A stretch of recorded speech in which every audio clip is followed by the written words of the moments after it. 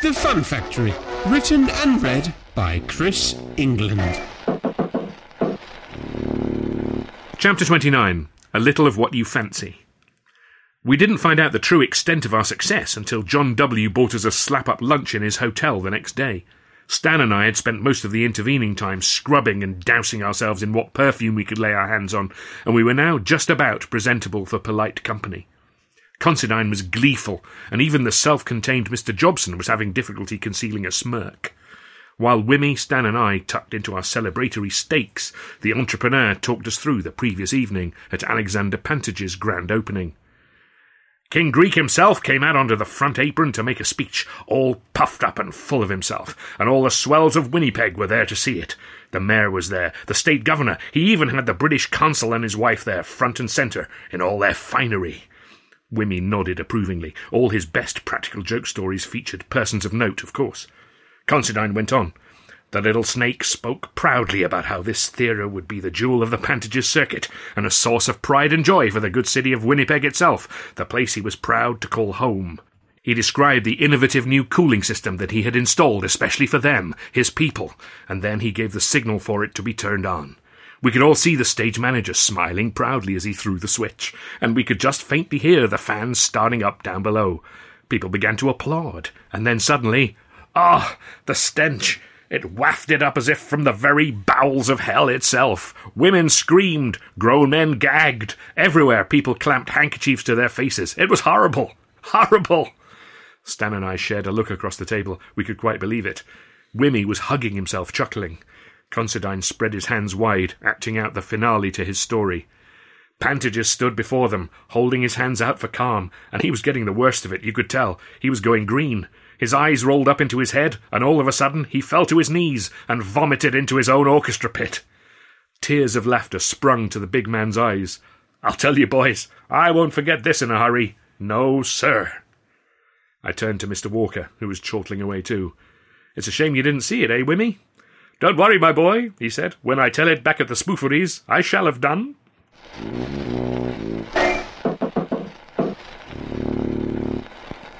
The next weekend, the Carno boxcar rattled along through the wide-open spaces of Montana towards Butte and its all-you-can-eat buffet. Most of the Carnos were dozing, except for those seated near to whimsical Walker, who was reminiscing about making this very trip with some circus or other by wagon train before the railway was even thought of. He'd had some fascinating encounters with Red Indian tribes along the way, and reckoned his performances had made a big impression on them. I looked across at Chaplin, who was one of those trying to snooze rather than listening to old Wimmy's circus memories. As I watched, he slid slowly along the back of his seat until his head was resting on the shoulder of the person snoozing next to him, who was Tilly.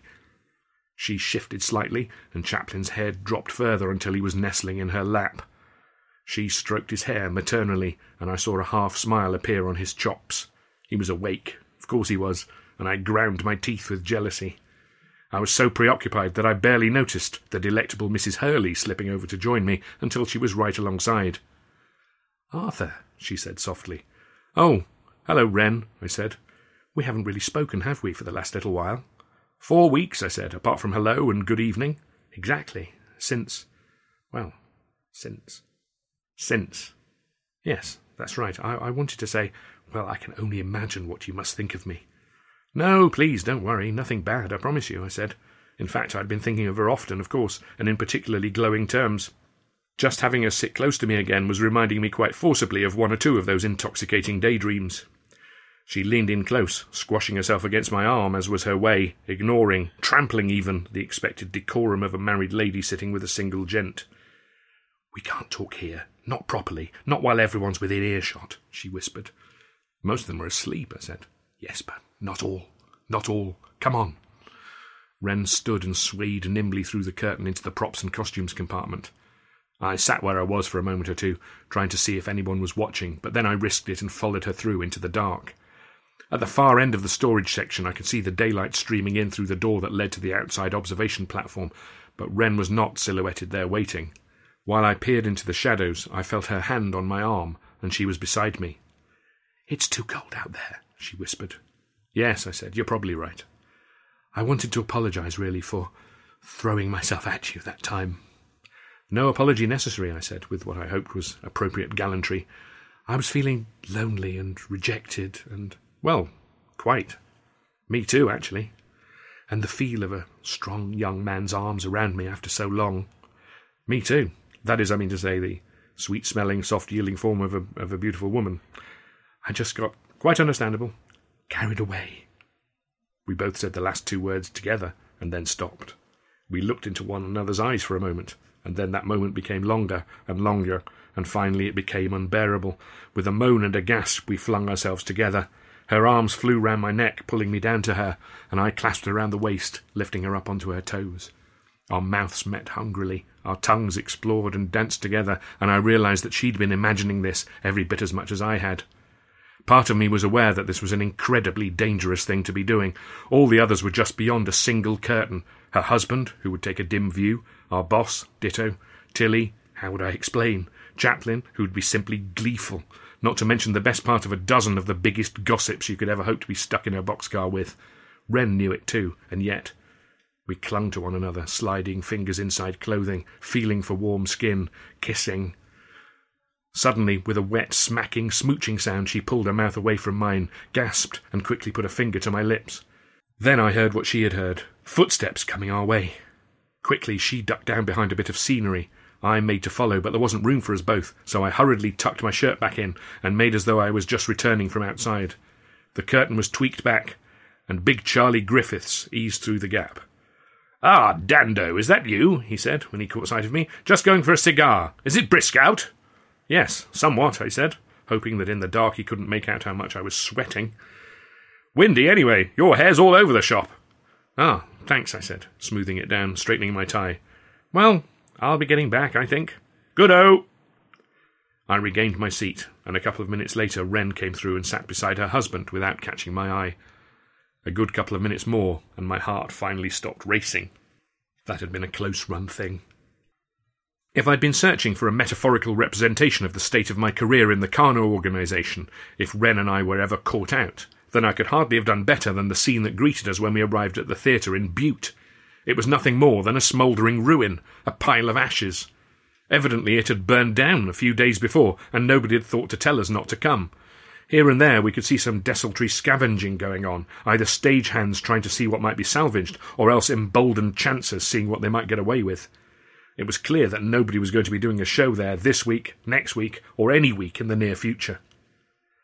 Stan sidled over and murmured out of the corner of his mouth, "You don't think, do you?" "What?" "Well, that this is part of the feud between Considine and Pantages, maybe retaliation for our little stunt in Winnipeg? Payback for our payback?" "It's a bit much, don't you think, burning a whole theatre to the ground?" "I agree," Whimsical Walker said behind us. "It's beyond a practical joke, so to speak, but, well, you never know what people will do when pushed too far." Not far away from where we were standing, Charlie was shifting a small pile of ashes from side to side with the shiny toe of his shoe. Some of the other acts on the bill were also hanging around, looking pretty gloomy, and it was not hard to guess why. No play, no pay, that was the reality of vaudeville, and it was hard enough to get by as it was without a blank week for the old pocketbook. "Hey, Stan," I sang out, "remember that time in Middlesbrough?" "Oh, not Middlesbrough again," Charlie muttered. "What happened in Middlesbrough?" Wimmy asked. "The theatre gave my old dad's company top billing," Stan grinned, "so the Carnos took over a church hall and stole our audience away. It was quite a thing." I remembered it well. It was a time when Tilly and I had been particularly close, an exciting time, a happy time. I looked over at her and she smiled, clearly remembering it too. "Well, what do you say, Alf?" I said. "Shall we find ourselves a church hall?" Alf thought for a moment, tweaking his bow tie this way and that. "Why not?" he said. "Why not indeed?"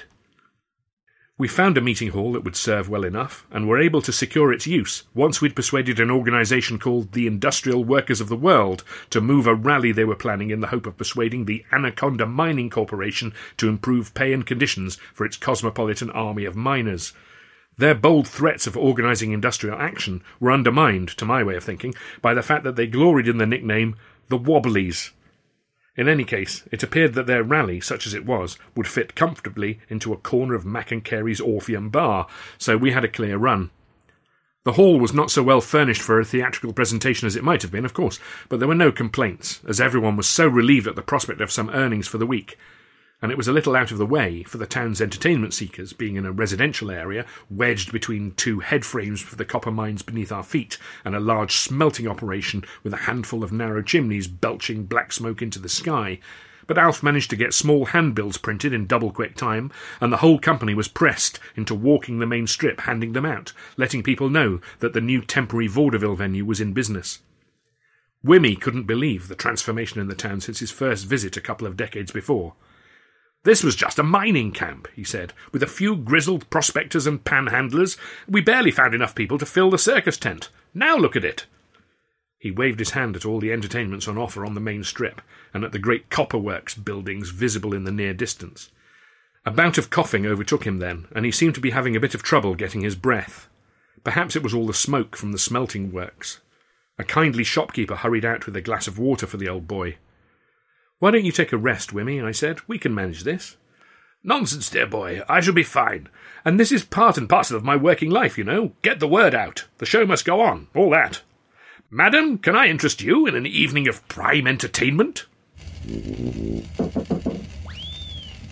We never found out whether King Greek or his people had anything to do with the conflagration at the Sullivan and Considine Empress, but if they did, then the stunt backfired on them, as while we were turning away, the acts on the Pantages bill were performing to rows and rows of empty seats.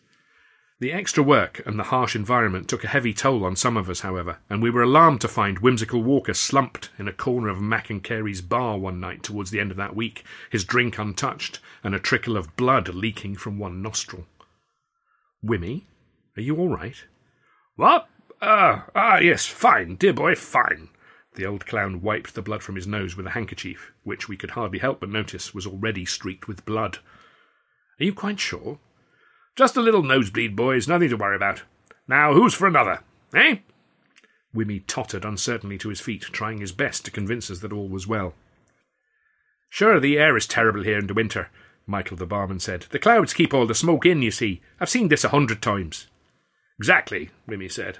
"I'm sure I shall be quite recovered when we reach Vancouver and the Pacific Ocean air." The next evening, however, Wimmy staggered into our impromptu dressing room. "Hey, who did your makeup?" I said. His nose was bright red and much larger than usual, and there were 2 equally brightly coloured patches on his cheeks. "I haven't got my makeup on yet," Wimmy said, sitting down heavily. "Well, you look like a clown, my friend," Stan said, passing over one of the few hand mirrors we had about the place. "Oh dear," Wimmy said when he clocked his reflection. "Oh dearie me." I took a closer look, and there seemed to be angry patches of swelling erupting all over the old man's face. "Does that hurt?" I asked, concerned. "No. I hadn't even noticed. Oh, my." "We should fetch a doctor, don't you think?" Stan said. "No," Wimmy cut in quickly. "No doctors. I will be fine. I'll just cover these patches with whiteface. No one will know anything is amiss." "Well, if you're sure you feel well enough to do the show," I said. "Oh, yes. I've performed with far worse than this," Wimmy assured us, then, muttering barely audibly, "whatever this is." Stan and I conferred in the corridor outside the dressing room. "What do you think?" Stan said. "If he says he can go on, then I'm sure he knows best." "Right. He'll probably just be fine, won't he?" And that's what we both thought for about another hour, until, smack bang in the middle of the wow-wows, Whimsical Walker walked out onto the stage and collapsed.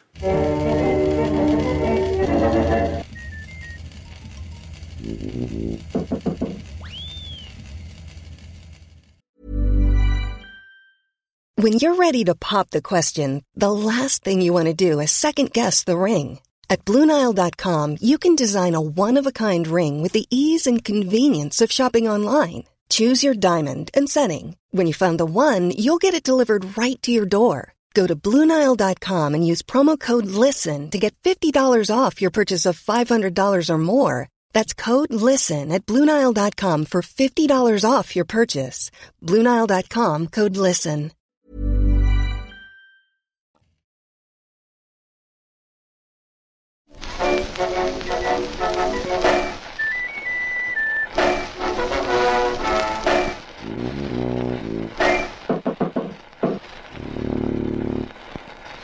Chapter 30. Nooksacks. A few days later, I found myself driving a horse-drawn buckboard southwards out of Vancouver. I trundled slowly past a row of logging yards, smelling of fresh sawdust and sap, and then out of town and into a lushly forested snowscape stretching ahead for miles into the distance. I was looking first for the Nooksack River, and then I planned to head inland in search of the Nooksack Indians. Whimsical Walker was lying on the flatbed behind me, swaddled in as many blankets as I'd been able to find, his eyes flickering as he slept fitfully. This trip was his idea, a last-ditch harebrained plan to save his Kano career. 20 years before, he had ridden out this way with the circus wagon train, and he'd befriended a chief of the local tribe. The natives had been enchanted by his capering, apparently, and particularly taken with his brightly coloured variegated stockings. The chief had tried them on, and Wimmy had left him some pairs as a gift, thus cementing what we hoped would prove to be a lasting friendship.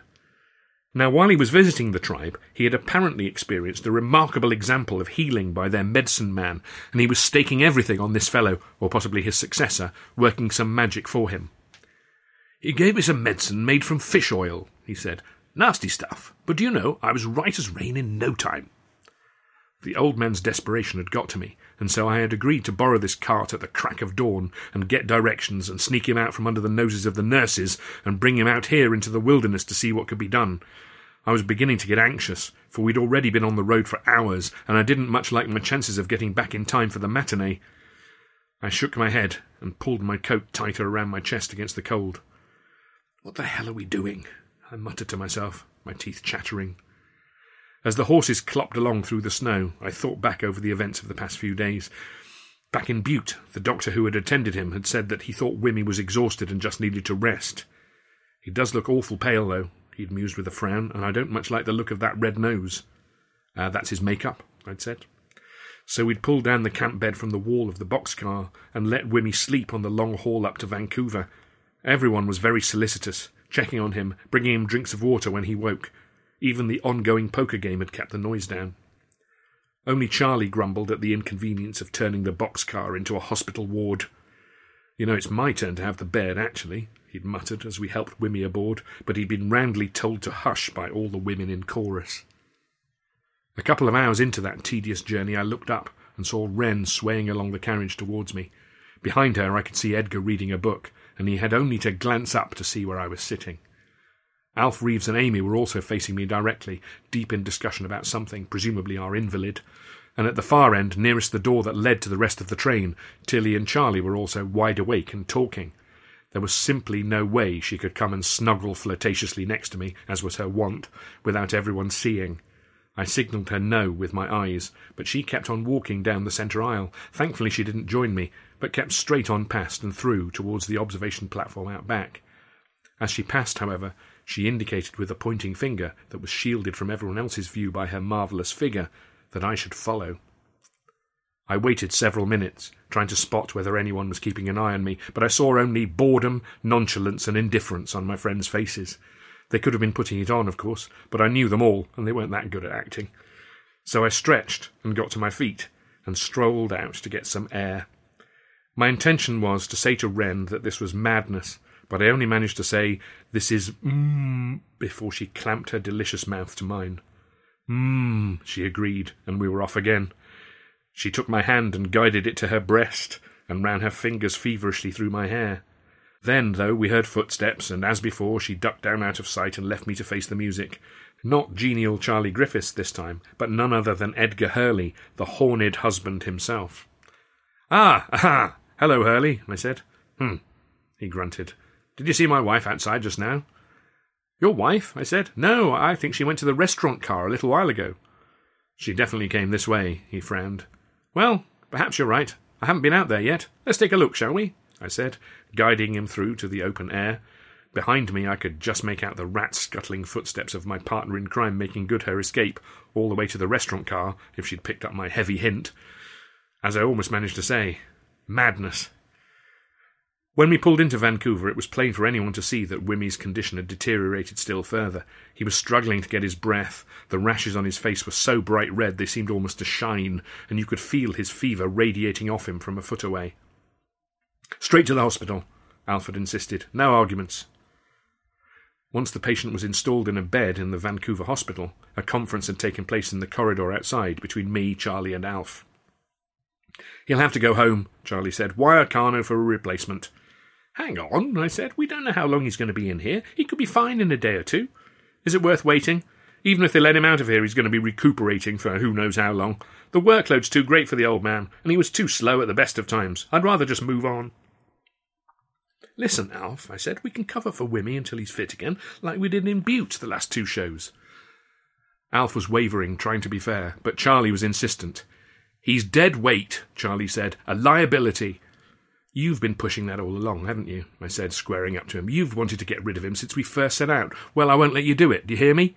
"It's not up to you, though, is it?" Charlie sneered, and I felt myself lurching towards him to wipe the smile off his face. But Alf interposed himself. "All right, let's calm down," Alf said. "We have to do what's best for Wimmy, and if he's not going to be able to work, then perhaps the best thing for him is to stay here in Vancouver until he is recovered, and then make his own way back to England. But I'll see that everything is paid for, and if he's not ready to work by the time we move on, we'll have to leave him behind." A doctor came to speak to us then, and he seemed quite perplexed. "A most puzzling case, most puzzling," he said, looking down at his notes. "Tell me, has your colleague been handling any deceased wild animals?" "No, of course not," Alf said. "He's a comedian." "Well," I said. "Well, what?" "Well, he's not really a comedian," Charlie butted in. "That's what you were going to say, isn't it, Arthur? And I must say I concur." "Will you shut up?" I snapped. "I was going to say there might have been a skunk." "A skunk?" "Yes, just one. Dead one. Is that what's made him ill?" "I really don't know," the doctor said. "But it was a possibility I was hoping I could rule out." "A skunk, you say?" We opened at the Vancouver Orpheum, filling in for our absent colleague as we had done towards the end of the run in Butte. The matinee was a good lively house, and the sketch was very slick and well received. Afterwards, Charlie was full of himself, telling anyone who would listen, "That is how it should be, do you see? We've been held back on this trip, weighted down, hobbled, but now at last we are free to fly." "Oh, hush," Tilly snapped at him. "Have you no tact at all?" Charlie looked around for support and found little Annie Forrester. "You think it was better, don't you, Annie?" he said, giving her his most brilliant simpering smile. "Yes, Charlie, I do," she said, blushing shyly. In the break between shows, I nipped along to the hospital for visiting hour. Wimmy was sitting up in bed. The rashes on his face were glistening with some sort of unguent, and his eyes were wide and panic-stricken. As I stepped alongside, he grabbed my wrist. "Arthur," he hissed, "don't let them send me home." "You need to get well," I said. "They want to send me home. I know they do. Don't let them do it." He was quite agitated, and it dawned on me how much this job mattered to him. There was nothing for him to go back to, and the important thing for the old clown was the dignity of being employed and the opportunity to make people laugh, to exercise the power. I looked into his pleading eyes and was struck by the sudden certainty that sending the old fellow home would be the end of him. I felt responsible, I suppose. If he'd not met me, and I'd not met Alf Reeves, then Wimmy would not even be here, and the antipathy Charlie felt towards the old fellow, well, I had a sneaking suspicion it sprang from his feelings towards me.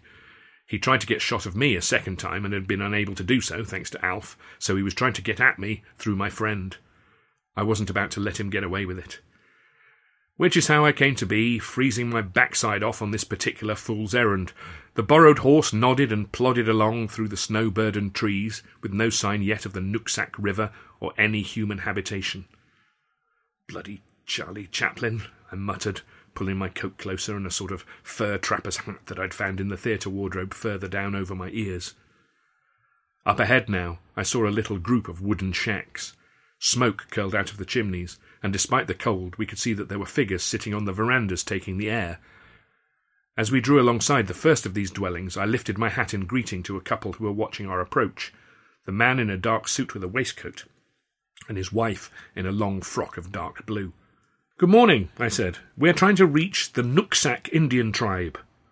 The man got to his feet, leaving his wooden rocking chair, and raised his hat, a bowler.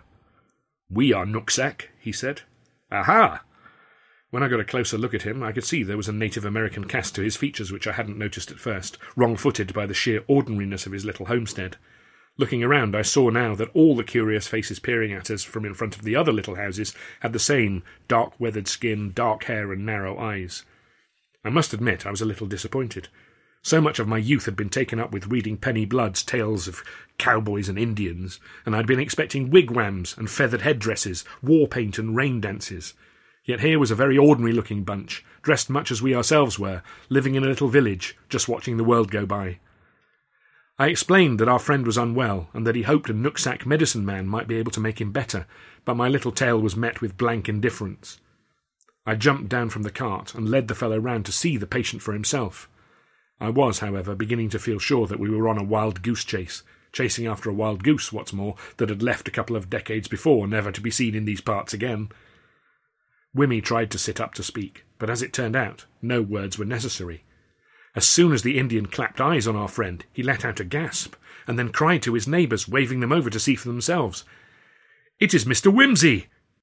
The whole population of this little outpost clustered around our cart to see, and then hastily concocted a plan of action.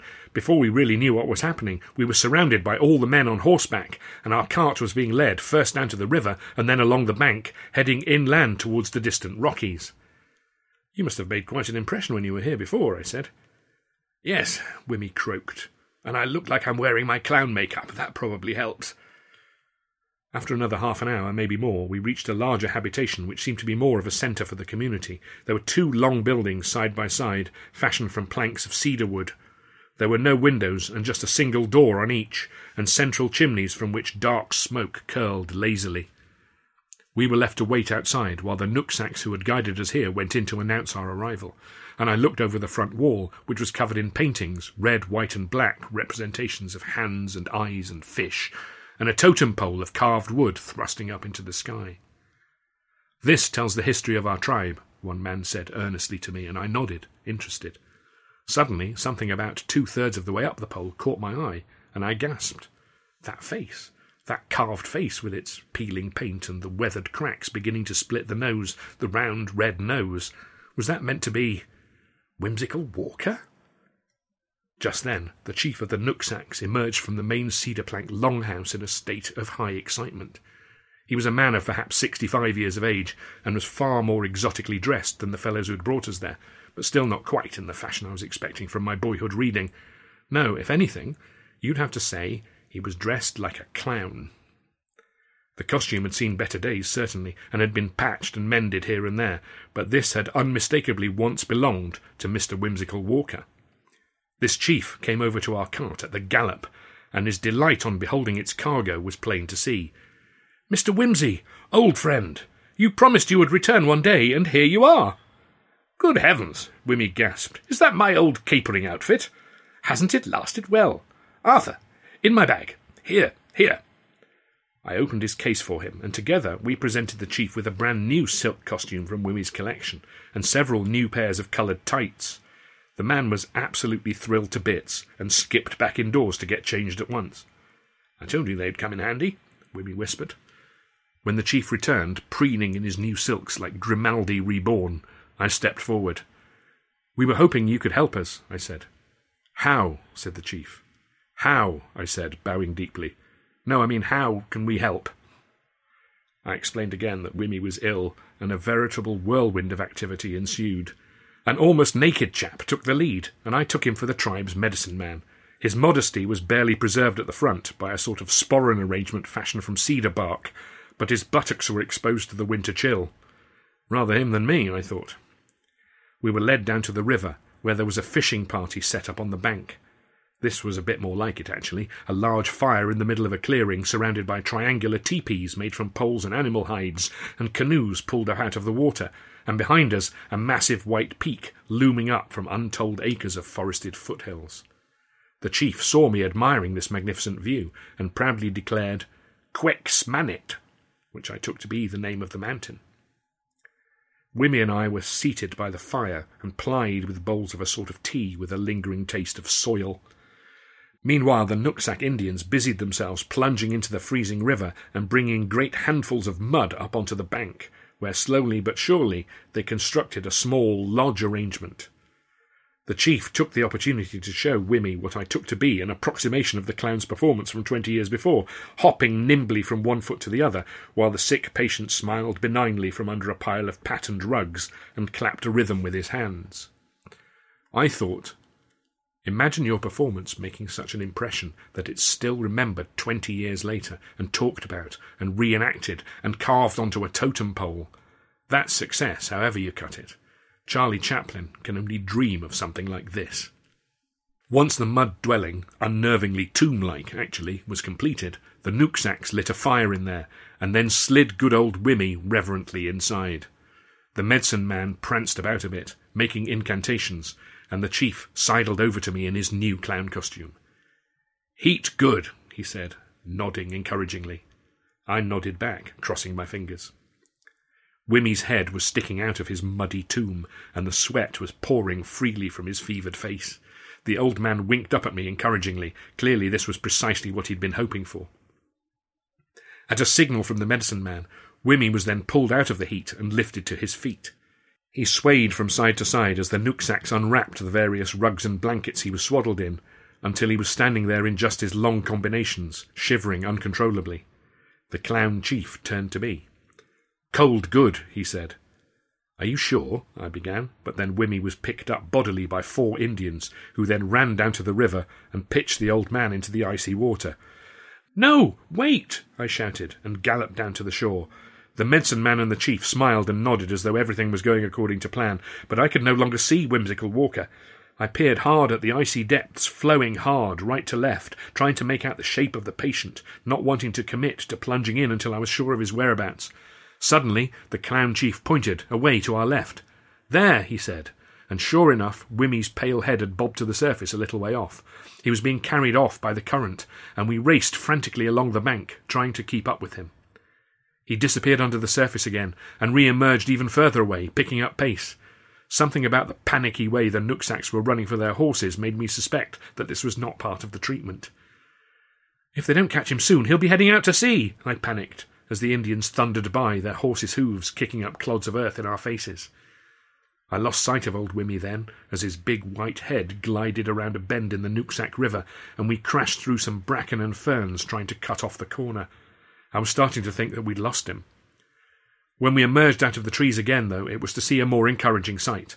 Several of the Nooksacks were inching along a fallen tree trunk that was thrusting out into the current, and there, lodged in the branches at the far end, I could see the limp figure of my friend. They hauled him up out of the water, and manhandled him to the shore, where I could see he was coughing and waving his arms around, so at least he was still alive for now. Our hosts didn't wait for me to catch up, but slung Wimmy over the back of a horse and thundered back to the encampment. By the time I scrambled back there, Wimmy was back in the muddy sweat coffin, warming up again, and after a warming bowl of the soil-flavoured tea, the Nooksacks helped me wrap him up as snugly as possible and load him back onto the buckboard. Time was getting on, and I was desperate to get back to Vancouver, not only because I had a matinee to do, but also to return the old man to some proper medical attention. We thanked the Nooksack chief, resplendent and beaming in his new costume, and the medicine man, still not wearing very much at all, and headed back to the city. On the way back, Wimmy and I were subdued, although we did discuss the possibility that the efforts of the Indians might actually have had an efficacious effect. "You never know," the old clown murmured. "It might be just what the doctor ordered. Stranger things have happened." "Yes, indeed," I said. "But not many."